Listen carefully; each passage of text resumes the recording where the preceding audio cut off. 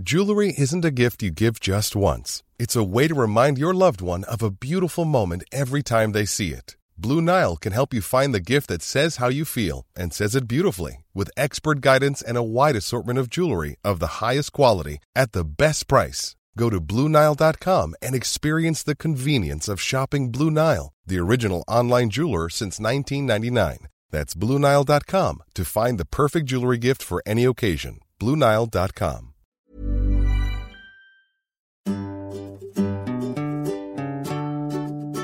Hi everyone, and welcome to the Irish Times Food Month podcast. We're delighted to bring you this podcast over the coming weeks, exploring what we cook, order when we're out, and what we pick up at our local off licence.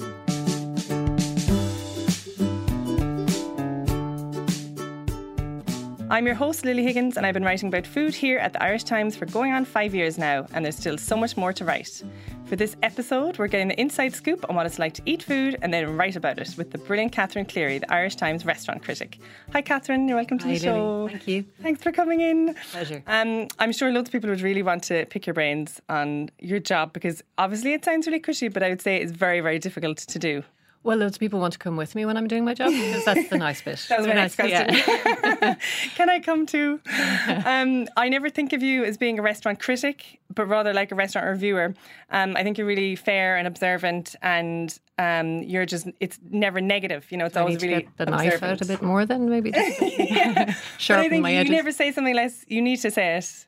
Well, yeah, I mean, balance. I realise how difficult it is even to make pretty bad food. It's quite a lot of work goes into it. And I think you have to be fair to somebody who's putting themselves on a plate, you know, and if you're judging it to be lacking in somewhere, you just have to choose your words, I think, carefully. Yeah. There's enough abuse out there without me adding to it. I know, I think so. But then at the same time, I'm working for the reader rather than for the restaurant. So yeah. Restaurants would love me to come in. I often get asked, "Will you come to my restaurant?" And part of my brain thinks, "Are you sure you want me to come to your restaurant? But is your restaurant really good? Because if it isn't ready for me, are you Clery ready?" So you know that's the balance that has to be struck. I have to say honestly, if a reader is going to go to this restaurant and enjoy it, and if I don't feel that's the case, then I have to say that. Yeah, because I know, like with 3 small kids, I don't get out that often, Catherine. So whenever I go anywhere, I always think, you know, where would Catherine go? And, you know, I don't want to waste a night out, you know, the potential. So I really do rely on you for being like a strong, true voice out there. You and all my family, I get 17 WhatsApp messages. Where should I go I'd I'm... so. Yeah, I just dealt with one this morning actually for a friend. So that's what I was going to say. It's just the age of TripAdvisor and social media. Everyone's sort of become a food critic. And that's really great that, you know, you're never sponsored or you're never being paid to go somewhere, that you're just an independent voice. Yeah, absolutely. So I think it's more important than ever that we have you, and that's why we love you. Oh, thank you. Thanks, Catherine. Well, when I took over this gig, 8 years ago now, everybody was predicting that like the restaurant critic is the dodo, the dinosaur. Nobody needs restaurant critics anymore because everybody's like, we've got these citizen critics. And, you know, it's great. People can say what they think about food, and that did open up a whole platform for all kinds of voices, lots of great bloggers, lots of really interesting people who get to way more places than a restaurant critic working for a weekly paper, which is what I am, can get to 50 places a year. So, you know, it's expanded everybody's knowledge of what's out there. But there's also an awful lot of noise, and there's an awful lot of commercial interests that gravitate towards that. We are lucky in the Irish Times that we are not paid by anybody to say anything nice about them. So, you know, that makes the difference for a journalist who goes in to review a restaurant. And I keep banging on about that, but I won't bang on it too loud and too long about it. But I think it's like my mother always said, like, you know, the cream rises to the top. So if you're really good at what you do, you'll stand out anyway. So not to worry about the noise. Well, I think that's probably a motto for our age. You just keep your head down and do your job as well as you can, rather than trying to be something. You know, there's no point in me pretending to be down with the kids and, you know, out there first through the door in the next big area. You know, I think it's a more considered thing. I think it's a longer, I mean, I write 900 words as opposed to, you know, a tweet or a blog post. Exactly. So my aim is always, I really love it when somebody says to me, I really enjoyed that reading that restaurant review. That's what I like. I like readers to enjoy reading it. I love reading restaurant reviews of places that I will never go to, but I love, and I recognise the craft that's gone into making them entertaining and readable. Yeah. That doesn't have to be at the expense of somebody who's trying to run a business. So, I try and get the balance between the two. And I think a good review makes you almost feel like you're there as well. That's it. You're sharing the experience with them. I started my days in the newsroom and they had what they call colour pieces. I don't know if that's still here in the digital age, but you would be sent, and I was sent to write a lot of colour pieces. So, there would be a big news event. The news reporter or the political reporter would be there doing the hard news, and I would be the colour reporter. And the colour was describing what it was like to be there. And I often think of restaurant reviewing a little bit like that. It is kind of describing what it's like to be there. It's about the time of year. It's about the people. It's about all of that in this moment stuff that I have the absolute privilege of being able to sit down and describe every week. Did you decide on what style you were going for, or did it just evolve over time? I think I probably tried to adopt a sort of kind of slightly more pompous version of myself when I started. And, there are all of the kind of framework around, you give your dining companion a clever pseudonym. Yeah. I tried that. I think I typed something and then looked at it and cringed and thought, actually, I don't think I can get away with that. So I've always just called them friend, husband, or by their name, or whatever. I've only had the one husband, but your husbands are friends. So yes, I think that idea of the voice is something, because obviously it's a column that has a persona, which I think readers come to like, and they come to know what they expect from it. I don't think that, I think you can get a bit boring about that, and you can get stuck in a rut, and it's almost like an algorithm will write it if you don't move it along a bit. But yeah, certainly, as somebody who'd come from journalism where the word I and me never appeared in my copy, to actually start putting the word I and me into my copy was interesting. We ordered drinks. We drank our heads off. And yes. So, and even just that nice kind of talking to the reader a little bit more directly is nice. And I've certainly been influenced by online writing a lot in that as well, in that I think that personal voice and that personal experience is what people gravitate towards, because, a lot of it is being written by the algorithms today. So, it is still the human experience that we gravitate towards. A few years ago, I was a food writer for a Sunday paper, and I had to fill in for the Restaurant Critic for about 2 months, and it was so difficult, because I love my food, obviously, and I just wanted to have my dinner, basically, and I was just, I kept forgetting, I should be taking notes or something, or I should be kind of tasting this more consciously, or, I shouldn't just be looking around or listening to the conversation at the next table. And how do you focus, and do you have a notebook with you, or? I used to, back in the old days, I used to have a notebook, but it was a bit like coming in wrapped in detective a flag, or something, going, I'm here, because and I've had friends say, oh yeah, I'll take a notebook out the next time, because the service definitely steps up a notch. So now I can just be that rude person on my phone, ignoring my dining companion, like everybody else. Most everybody, I blend in completely. I tried taking photographs for a while, but I found I think I have a memory that works with words rather than pictures. So I found I need a couple of keywords. The phone is really handy to take a photograph of the menu as well, because some of them are 1,500 words long, so you don't want to have to type. And again, you don't want to have to tell the reader every single element of the dish that you ate. I think that can also be mind-numbingly difficult to get to the bottom of. So yeah, but yes, you do realise sometimes I often have to deliberately make myself put a note as to whether there is music or something about the look of the place, because I think the better the food is, the more you don't notice those things. You zone out and just focus on. You zone out, and if it's a particularly gossipy night with a friend or something as well, I do have to draw back and say, actually, I need to just. I'm working. Yeah, serious moment here. And you have such amazing attention to detail, actually. So I always imagine you, typing away. So my niece is a massive fan of Ramsay's Kitchen Nightmare, which is a nightmare to me as well. But usually he just goes in there and he changes up the menu. He looks at this incredibly long menu and he just says, this is a disaster, you can't do all this. So I think I could imagine you doing a brilliant Irish version. And are you ever tempted to just go in there and say to people, this could be fantastic if you just, take a load off the menu and focus on local ingredients, or, any TV producers? Lilly is now my agent. So just contact Lilly Higgins. She's all over Instagram. Yeah, no, I can't imagine anything worse than having to be a TV person doing that, arc of the Even story. as a consultancy. A consultancy. You do itch, especially when places are good, but they could be so much better with so many small changes. You do itch to kind of say, couldn't you just take the butter out of the fridge a half an hour before and it would be soft, and that would mean so much more. And I know some people go down that road because they do get that expertise. They've done it with a certain eye that most people who are just out for a night out don't bring to the gig. So yeah, I do sometimes think, gosh, yes, I wouldn't mind giving it. But yeah, it's crossing a line from being the journalist who goes in to report on it. They should pay you to do it as well.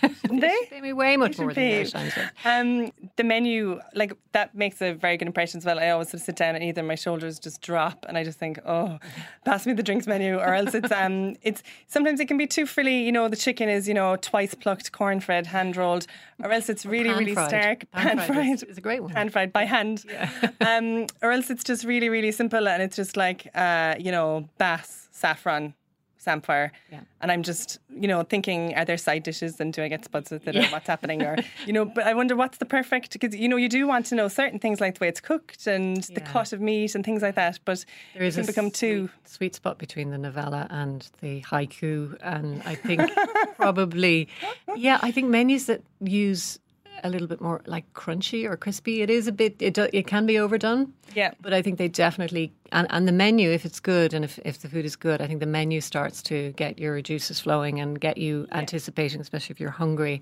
And the best menus are the ones where you just say, actually, I want to come back and have everything and two of everything. So I prefer shorter because I think, we just live with such information overload. Yeah. But the sort of nomic single word, asparagus, and then something comes out with asparagus in 15 different iterations. That's got its own, it has its own place, and it can be fun, and it can be, but a lot of work needs to go into that. I mean, my favourite menus are the menu in Assassination Custard is written on the back of a sweet packet. Those brown paper bags that you got your quarter of sweets in, because they've gone to the market or to McNally's and picked up the vegetables, and that's what's there. And they're cooking it, and they're just writing it in response every day. They're handwriting it in response to what's in the fridge or on the farm or in the field, and that's faked by so many other places. But when it's done properly, you just go, this is my kind of menu. Yeah, they haven't used a handwriting font. Yeah, actually, their handwriting. And what Irish produce do you love at the moment? I have a bit of a bread thing going on at the moment. Bread Nation, who are on Pierce Street. I know they were in here doing a workshop, and I missed the workshop. I'd love to have been here for it. But there's a lovely little tiny local cafe is open near me called Marlowe & Co, and they get a delivery from Bread Nation in the mornings. The owner gave me a loaf because she was closing up, and she said, "Do you want to take a loaf?" And it was a bit like the crack dealer giving you the first hit for free, because I thought, okay, I'm now have to buy this bread. You're going to be hanging around at the end of the day all the time. Any leftover loaves? So bread, milk. I'm being very plain food. Mossfield milk. I'm obsessed with, and the co-op, the food co-op, the wonderful. It's pasteurised, but it's not homogenized. Okay. And I've met the cows. Lovely. I was down on Rafe's farm. You meet the cows. There's no going back, Catherine. Yeah, it's just and it's just the most delicious milk, and I watch it change colour over the year as the cows are moving out onto the grass, and it gets creamier. And we've been on a milk drag together. We have Hearns have the organic raw milk. It's from Jersey cows. That's right. It's basically half cream. It's absolutely beautiful. Yeah. So, I've been, running into the kitchen screaming, don't shake the bottle. No, absolutely.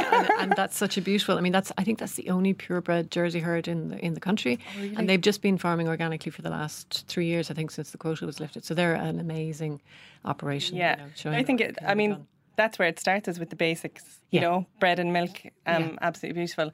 So I was going to say during the recession, the VAT rate for restaurants was lowered to 9%. But last October's budget was raised to 50% to 13.5%, so a lot of percentages. Yes. Basically, what do you think the new higher VAT rate is going to have? What effect will it have? Unfortunately, it comes in on the 1st of January, which is a really bad time because restaurants are, obviously there's been a Christmas eating out boom. A lot of restaurants actually close for a week or two, maybe at the start of January. So it's just the doldrums. Everybody's trying to, not eat or eat less, and everybody's broke.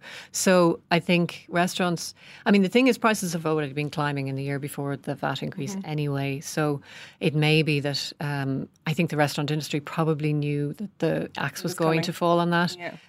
It would have probably fallen a year earlier were it not for fears about tourist numbers and Brexit, because effectively it was only introduced as a year-long measure and then it kept just being renewed to help the industry. And I think the feeling was that it's a tax break that costs the Exchequer an awful lot of money and it benefits people who can afford to go out and eat, and maybe that's not the fairest tax. Now that sounds like I'm PR for Pascal Donoghue, but I think on the other hand, on the other side, restaurants are, I mean, especially in Dublin, there's been such an expansion of restaurants. Yeah. I think if there is going to be, casualties from this rise, they will happen in Dublin because, there are two things happening. There are so many more new restaurants and there are so few staff to run them that, it's a knife-edge thing to try and keep the quality up. So I think if they start charging a whack of extra money from January, then things could get a little less thriving in the Dublin scene. I know.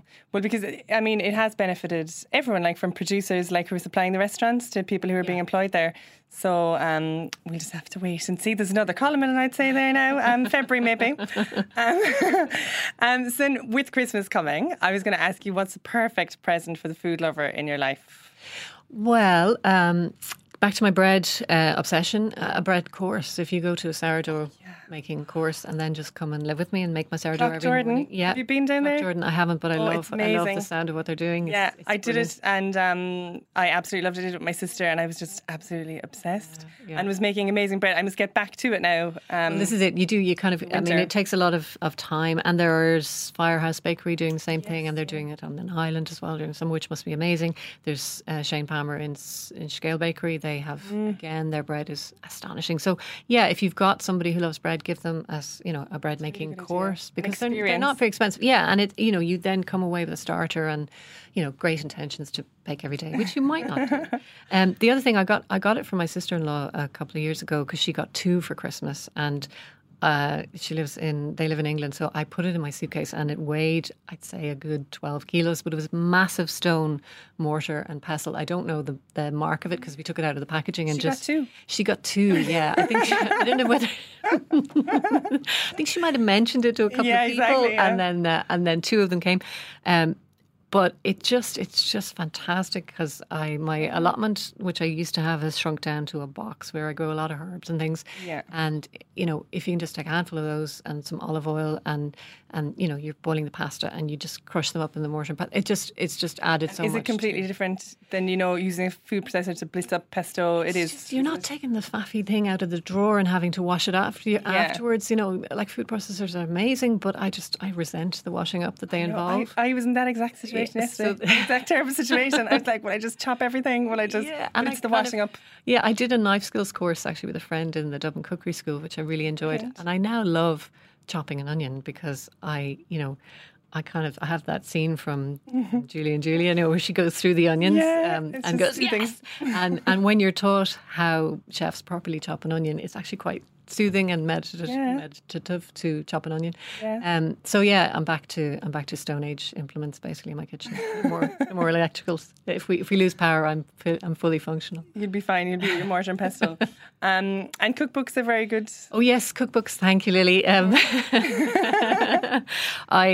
mean, it's an oldie, but my favourite cookbook would be Nigel's Kitchen Diaries. I kind of open it on the day of the year sometimes just for a little soothing dip. The style of writing is just beautiful. Amazing. I mean, the one for today, I have his Kitchen Diaries second volume, and the one for today, I just had a look at it this morning for soothing reasons. He spends 3 paragraphs talking about frying onions, and you just go and read it. It's the 14th of November entry in the Kitchen Diaries number 2, and it's just, and you think, he just talks about how everybody thinks onions can be fried in 5 minutes and they can't, and this is, if you do them for half an hour, this is how they taste and this is how they look. You don't actually have to go away and fry any onions. You almost feel like you've done it and tasted it, and by reading him, so I love him. If I can plug one of my own books, a co-authored book with Seamus and Kevin Sheridan, there's The Sheridan's Guide to Cheese. I think cheese is a great Christmas present as well. Like a hamper of exquisite cheeses that you might eke out in those days when there's lots of leftovers in the fridge. There's nothing better than having cheese to go with those leftovers, and a copy of my book, The Sheridan's Guide to Cheese, to go with it. That's a lovely present. Our book, sorry, Kevin and Seamus. I had their Montour actually recently. Amazing. It's nice. It's one of those comforts of winter, you know. You kind of think, oh, it's cold outside, but there's Montour, and I can that's so smug. It's such a smug thing to say, but. And then my latest book, again co-authored, it's nothing to do with food, although it is to do with comfort and sustenance, is Alice Leahy's memoir, The Stars Are Our Only Warmth. She's been working with homeless people in Dublin for nearly 50 years, and it's the story of her life. And actually, her mother was involved in setting up the first Irish country markets in Fethard in 1947. Yeah, and it was a really interesting venture, all based around giving women on farms an income, you know, they specifically for selling cakes and eggs and all the things that they bring. Important. And it's still running today in the same town where she set it up. Really? So, yeah. Actually, when I said there's no food in it, there is food in it. Yeah. There's lots more too. I love the Country Women's Association, all those markets. I love them, aren't they? They're amazing entrepreneurs. I mean, they're social. In newspaper, and they have like big bunches of carrots, and it's very different to a farmer's market, I think. Yeah, and they're very specific about that. It's not a farmer's market. It's a country market, and so it's about cooking in your kitchen and bringing it to the stall, and you know, connecting into that, still that life of connection that there is in rural Ireland, you know, that we forget about or we romanticise, or somewhere in between. And then I have two questions from listeners as well, Catherine, because I put it out there that I was going to be meeting you. And Damien emailed me and he said... Hi Damien, big shout out from Catherine.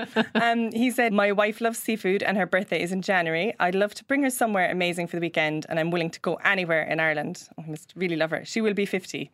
Oh my goodness. Does Damien love seafood though? I'm worried about him not eating anything. I think he is in a panic that his wife is going to be 50 in January and he hasn't got anything planned. So he wants to bring her somewhere amazing. And does he want to bring her somewhere amazing in January? Or I would say in January. So I'm thinking, if you love seafood, why not go on a book an angler or somebody to go out and actually catch fish. I mean, the best fish experience I ever had was on Galley Head, and the people in the house next door to us, we were in one of the lighthouse cottages. Yeah. They caught fresh mackerel and they had so many. They obviously just jumped into the boat nearly. It was that time of the year.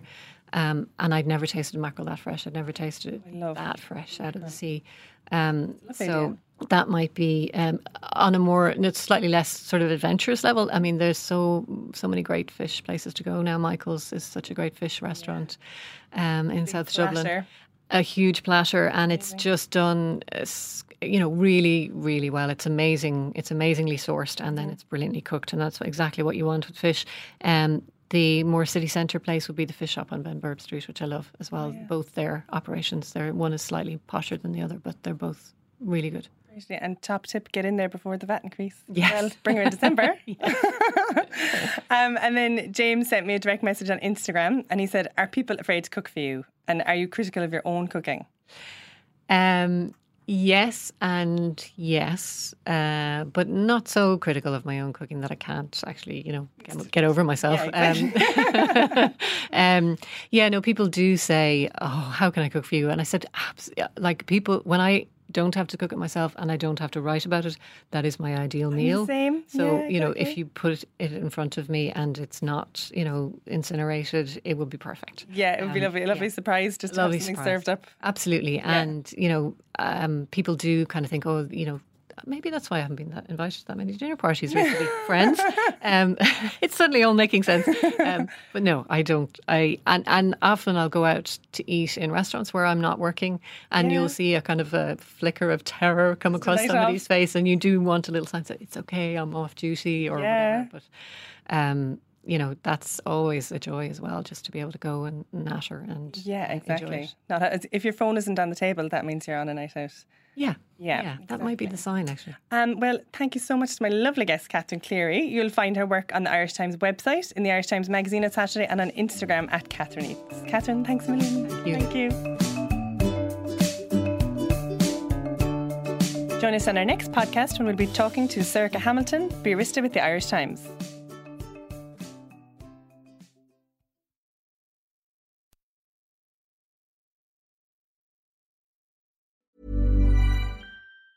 Hi, I'm Daniel, founder of Pretty Litter. Did you know cats tend to hide symptoms of sickness and pain? I learned this the hard way after losing my cat, Gingy. So I created Pretty Litter, a health monitoring litter that helps detect early signs of illness by changing colors, saving you money and potentially your cat's life. Pretty Litter is veterinarian developed, and it's the easiest way to keep tabs on your fur baby's health right at home. Go to prettylitter.com and use code ACAST for 20% off your first order and a free cat toy. Terms and conditions apply. See site for details.